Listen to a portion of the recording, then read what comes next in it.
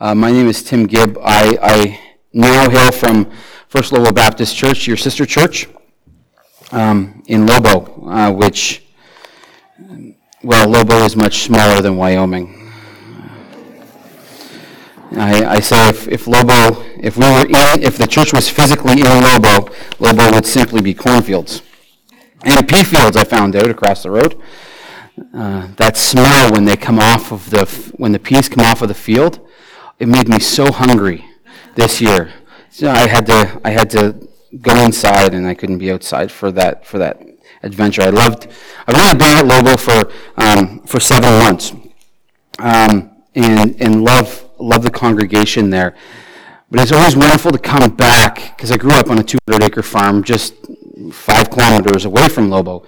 It's always wonderful to be back out of the city and into a place where you can smell fresh air, and you can see distances, and you can smell the joy of the harvest. And I would go outside when I was at the church, and I would just smell the harvest coming in, and just smell that beautiful sweet smell of peas, the beautiful sweet smell of corn, the beautiful smell of the horse farm next to me.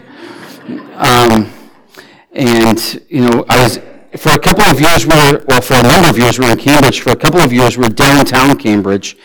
A very large old Gothic church in Galt, and you couldn't see out any of the windows, and it was hard to know what was outside of your window. When I look outside of my window in Lobo, I can see the raccoon peering at me.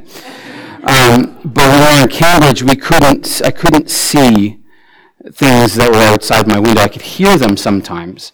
So just in downtown Galt, you could hear the sound of homelessness, because I could hear men snoring outside my window. They would come around and they would live outside of the church, and they would camp out outside of the church, and they would find a small spot literally outside of my window, because there was a section between the Grand River and our church that was kind of boxed in. Not a lot of snow landed there, and you could put up a pup tent, and most people couldn't see it or know that it was there. I knew it was there because I could hear them snoring, because the walls were so small, so thin. It was the sound of homelessness, but it was also the sound of hopelessness. It was a sound of hopelessness. The police officers would tell me, we just can't get rid of them. So it was hard to get rid of them. So I bought a trumpet. And that's how I got rid of the snoring. I would blow my trumpet, and it would wake them up, and they would move on. But it always saddened me, because there was this hopelessness outside my window. There's a hopelessness outside my door. And there's a hopelessness that didn't go away. It just permeated. It stayed there. And as I prepared for this morning, I'll be honest, when guest speakers come to a church, they normally, they'll pull out a sermon that they've already preached. They have. I've done it. Today, this week, I went through my sermons that I would normally preach to a congregation, and I leafed through it, and I couldn't find one. I couldn't find one that spoke to where my heart was at and where I thought God was leading me this morning. And that hopeless sound was permeating my mind. And partly because of some of the things that have happened in my life in the last couple of weeks. But this word hopelessness rattled around. And it rattled around because sometimes, even for myself, I forget what hope is. And when I look at the word hope, and I see it in the Bible, I see it in our world today, the word hope has become kind of a buzzword. I had to catch myself even last week, because I kind of add the word hope into my emails. And it's like a pastoral thing. I hope and pray you're doing well. It's like, and then, you kind of say, you know what, I shouldn't use the word pray, because if I'm not actually praying, then it's a lie. So it just becomes, I hope you're doing well. I hope this finds you well. I hope the email finds you well. And I have tended to use that word hope in such a trite way, in such a small way. When I text sometimes, I hope you're doing well. I got a text like that this morning. I hope everything goes well this morning. Power is out here. And I sent back another message. I hope you enjoy the morning of quiet. We use this word kind of superficially. But Jesus doesn't. The Apostle Paul doesn't. We tend to use it with things that shouldn't resonate with the word hope. We use it when we talk about our circumstances. We use it when we talk about people or places. We talk about it when we use it when we talk about things. You know, I hope the car runs. I hope I can get this raise. I hope I can get this promotion. I hope this money helps with whatever. I hope the mortgage company will allow us to renew. I hope this or I hope that. I hope everything goes well. I hope I don't have to deal with that.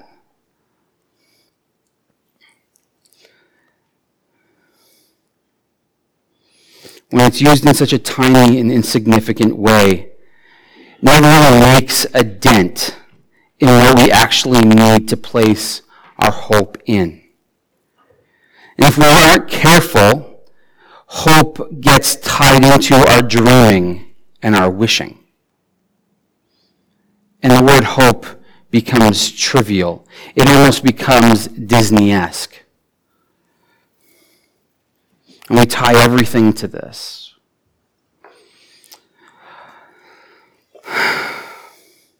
So let's look at what hope really is. Let's look at what hope really is. So if you have your Bibles handy, can you turn with me to Romans 5? And if you're looking at your pew Bibles, I saw it was on page 914. If all of your pew Bibles are the same. If they're not, you're on your own. But the one right there,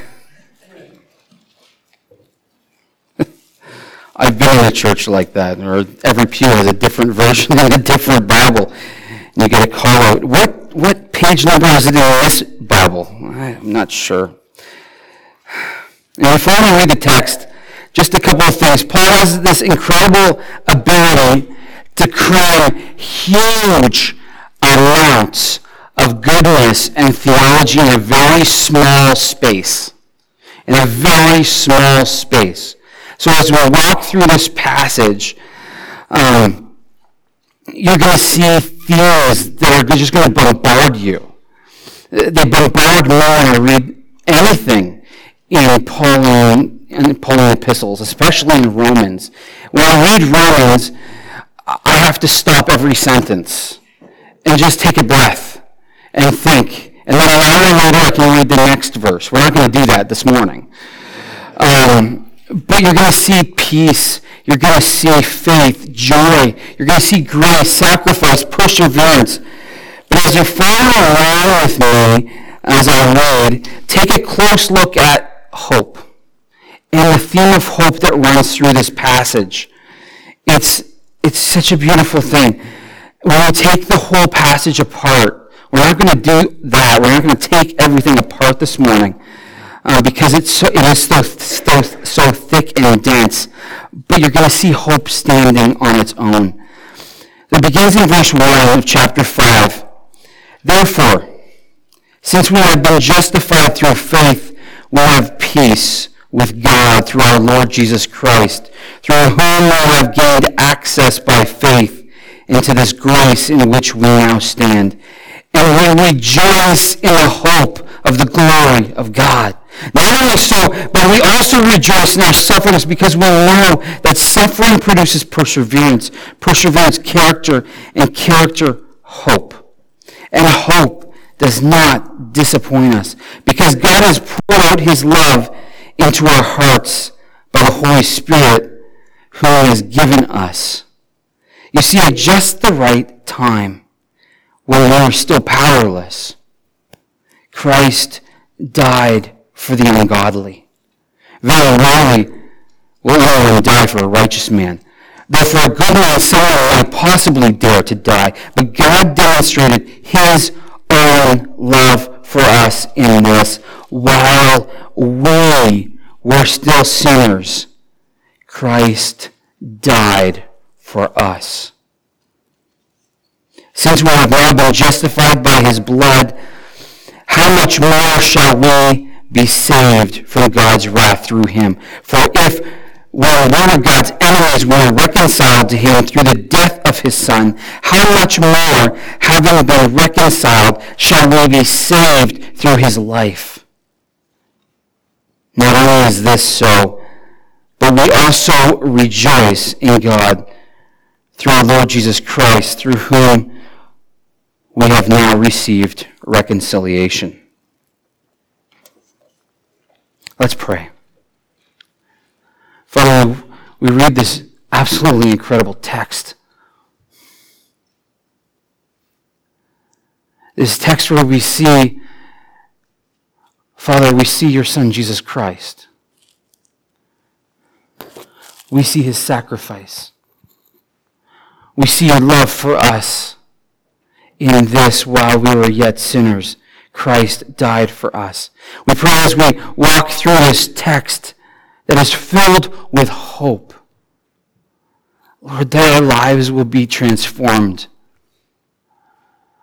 Our minds would be renewed, that our hearts would be transformed by your gospel, by your word, by your Son, Jesus Christ. Lord, embrace us in this moment, in these moments, in your scriptures. Amen.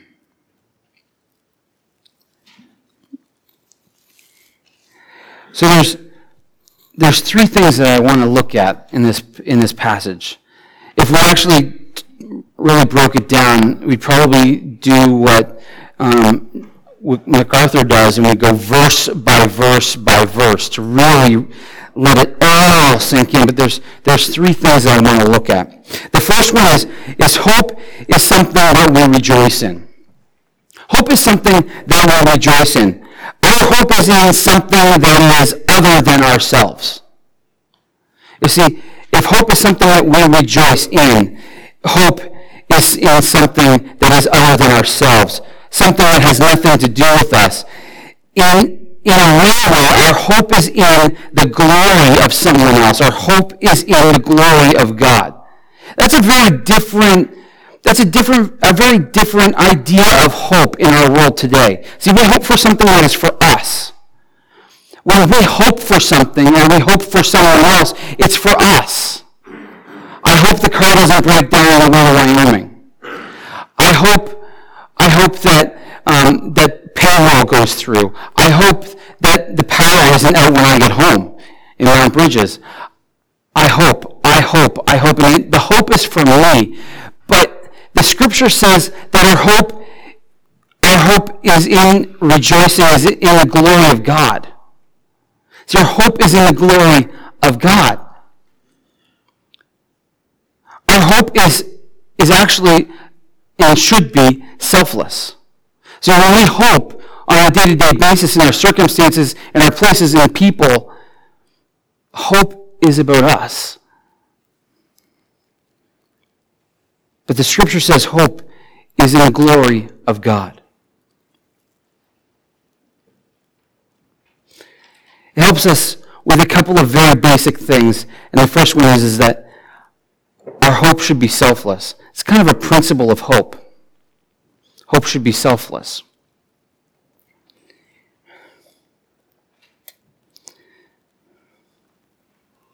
The second principle is that hope is eternal.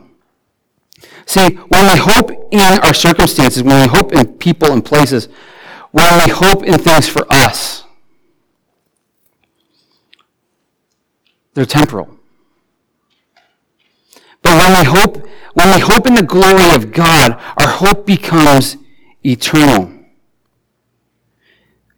It's interesting because it's for this reason that we can actually hope in suffering. The Bible says here that suffering is there, and it produces perseverance, and perseverance, character, and character, hope. And hope does not disappoint. Is for this reason, because hope is eternal, because our hope is in the glory of God, and that is eternal, that we can hope and we can have suffering. And suffering, because it also is temporal, can live and dwell in our time of hope. It can resonate at the same time. And we can live through our suffering, because suffering too is temporal. And eventually, under the care of the Holy Spirit, that suffering becomes hope. Hope which is eternal. So the work of verse 3 and 5, that hope that we see through suffering and perseverance, it's not natural, it's supernatural. It's like a garden being tended, our souls and our hearts and our minds. Our lives are like a garden for the Holy Spirit to work and to tend. And as He works in our suffering, and He works in our perseverance, and He works in our character, it produces these beautiful blossoms, this beautiful flower of hope. Beautiful hope. And hope is eternal. See, when we see hope as it is, and as it should be, in the glory of God, our hope becomes selfless, and our hope becomes eternal. It's something that our souls cry out for. We cry out for that eternality. Our souls actually cry out to be selfless, because it's that image-bearingness of God that resides in us. And we can dwell in it. Hope is something that we rejoice in. Hope is something that we rejoice in.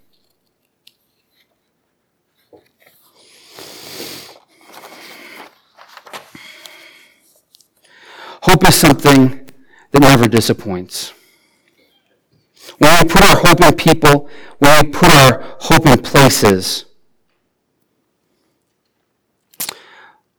I remember when I was really young, I lived in London, the East End of London, and my friends and I loved playing in the forest. There's this forest in between the French immersion school that I didn't go to, bonjour, and the public school that I did attend. And there was this forest, a beautiful forest, and we used to play in it all the time.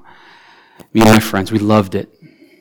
I was 10 or 11 years old, and somehow we found out that this forest was going to be torn down. It was going to be completely bulldozed over, and they were going to put tons of new housing back there. And it devastated us. Like, our entire playground is gone. Our life as we know it is completely vanished.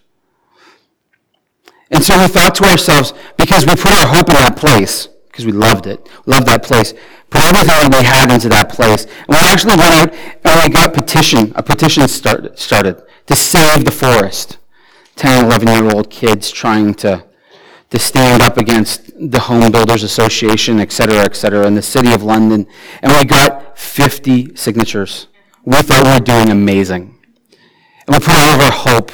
We put all of our hope in these signatures and these people to stand with us.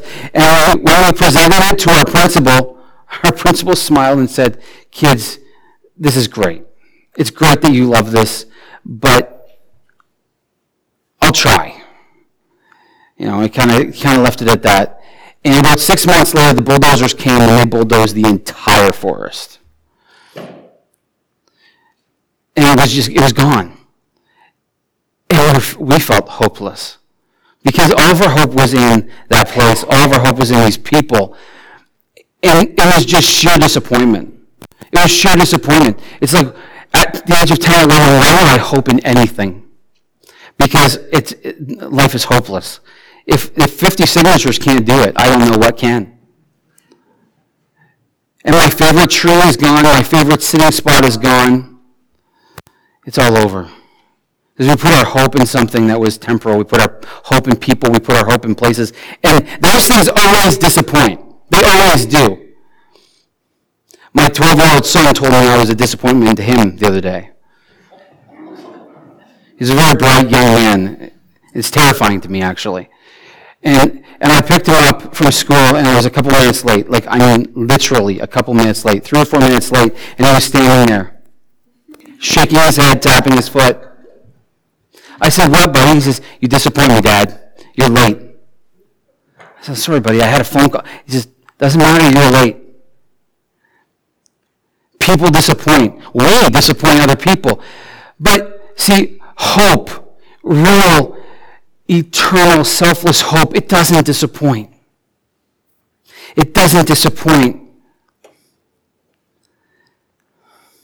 Disappointment is real, but hope is real. Eternal hope is real, and it doesn't disappoint. See, it finds fulfillment because that hope is something that comes from God. Our hope is governed by God. If you look at this text, it comes from God.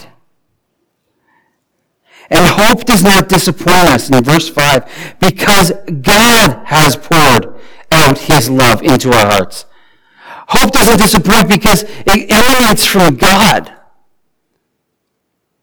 Our hope emanates from God. We sometimes, I think, almost always think that hope comes from us. But it doesn't. Our hope actually comes from God. That's why it can be eternal. That's why it can be selfless. I look at this passage this morning. I was just rattled by this passage as I kept moving down, further down and further down and further down.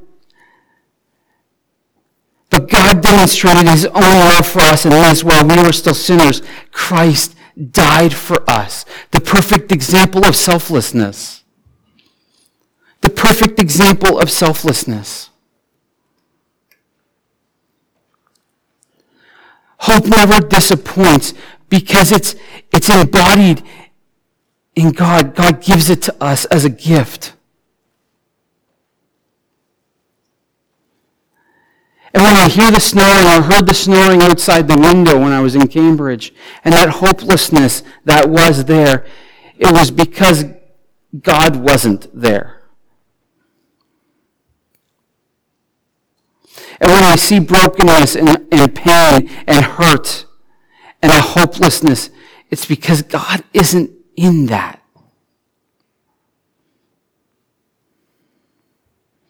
And the greatest thing that we can give people is a hope that doesn't disappoint, because that's what God gave us.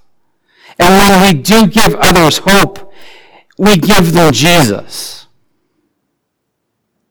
We give them Jesus. We don't give them proverbs. We don't give them helps and supports. Those are nice, but we give them Jesus.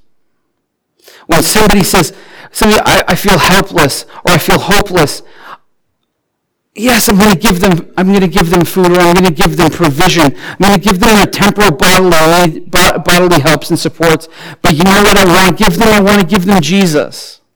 Because if you feel helpless, if you feel hopeless, the only remedy for that is Jesus. He's the only one that doesn't disappoint.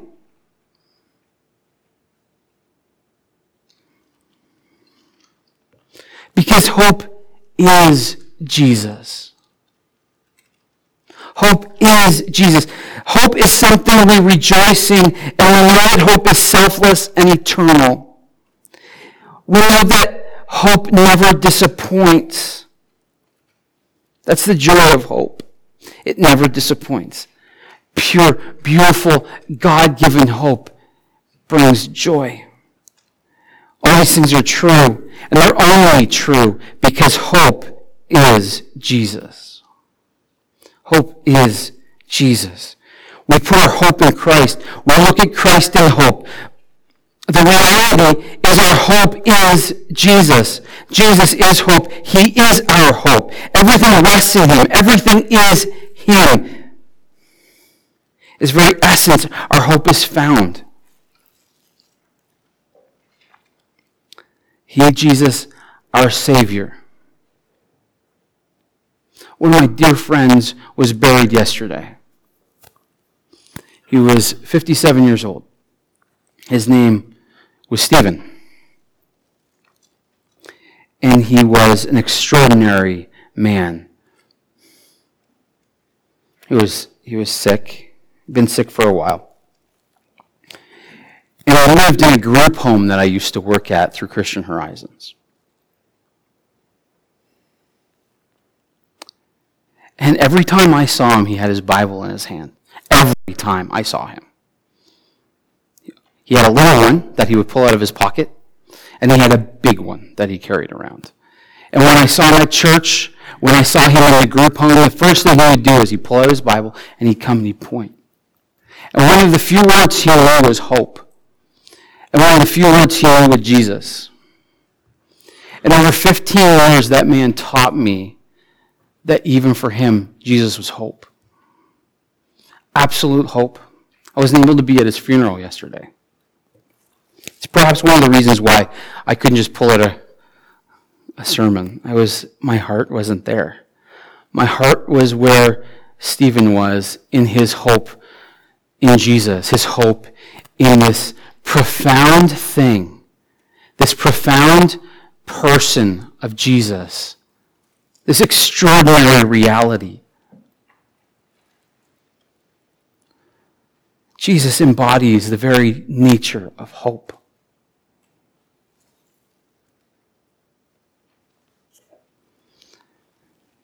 You see, at just the right time, when we were still powerless, Christ, Jesus, died for the ungodly. Very rarely will anyone die for a righteous man, though for a good man someone might possibly dare to die. But God, our Father in heaven, creator of all things, demonstrated his own love for us, you and I, and the world that we live in this. While we were still sinners, Christ died for us.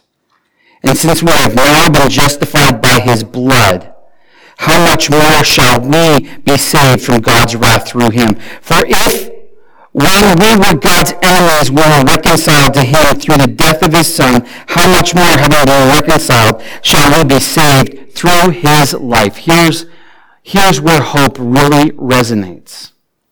Here's where hope really resonates. Because there's this really cool word at the very beginning of chapter 5.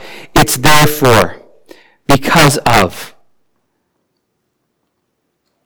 And Paul didn't put chapter and verse in his letters. He just wrote a letter.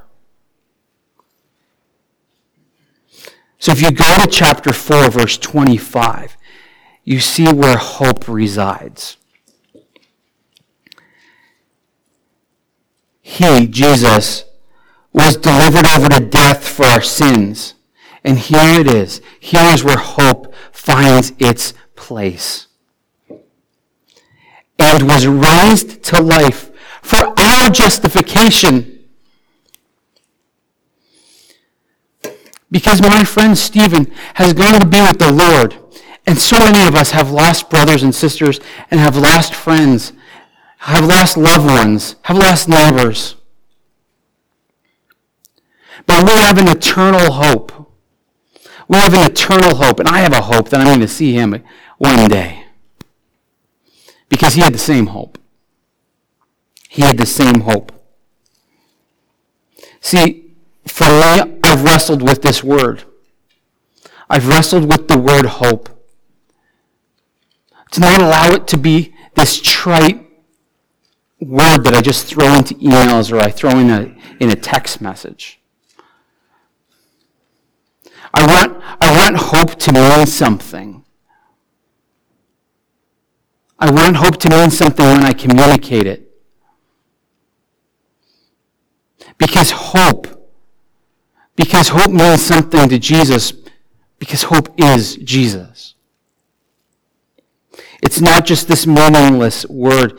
It really is a holy word, because it exemplifies the very nature of the resurrection of Jesus Christ for your life and for mine. We have this incredible gift. We have this incredible gift, one that is eternal, one that is selfless, one that we'll rejoice in, one that never disappoints.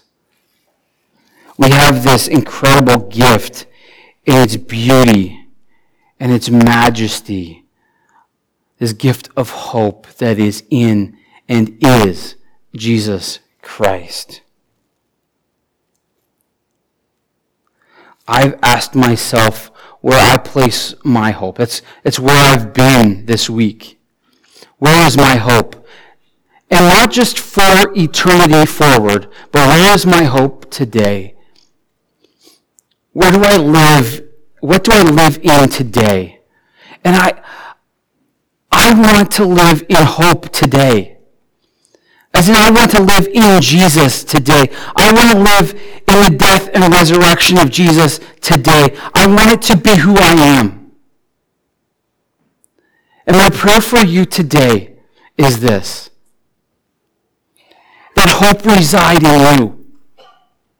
And that Jesus reside in you. That his resurrection reside, that you carry it with you. That his work you have pride in. That his death you learn and rejoice in, because it is all Jesus and his beautiful Savior that we love and adore and that we glorify and we sing to. He gives us hope because he is the embodiment of hope.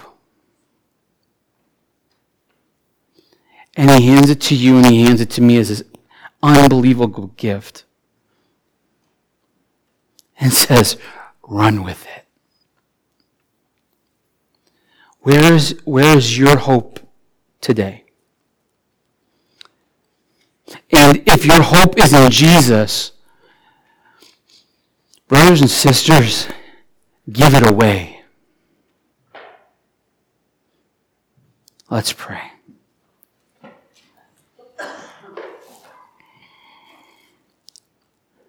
Father, let our hope be in you, Lord. The exemplar of hope, the icon of hope, the embodiment of hope, the creator of hope. Father, we pray that you would reside in us, that we would live each day, each hour, each moment in this eternal joy of the hope that you bring through your life, death, and resurrection. That you be our hope. And Lord, help us as a community, as brothers and sisters, to share that with the world around us. That we only come to you in our brokenness, our fragileness, cry out to you. Be our hope. In your name we pray. Amen.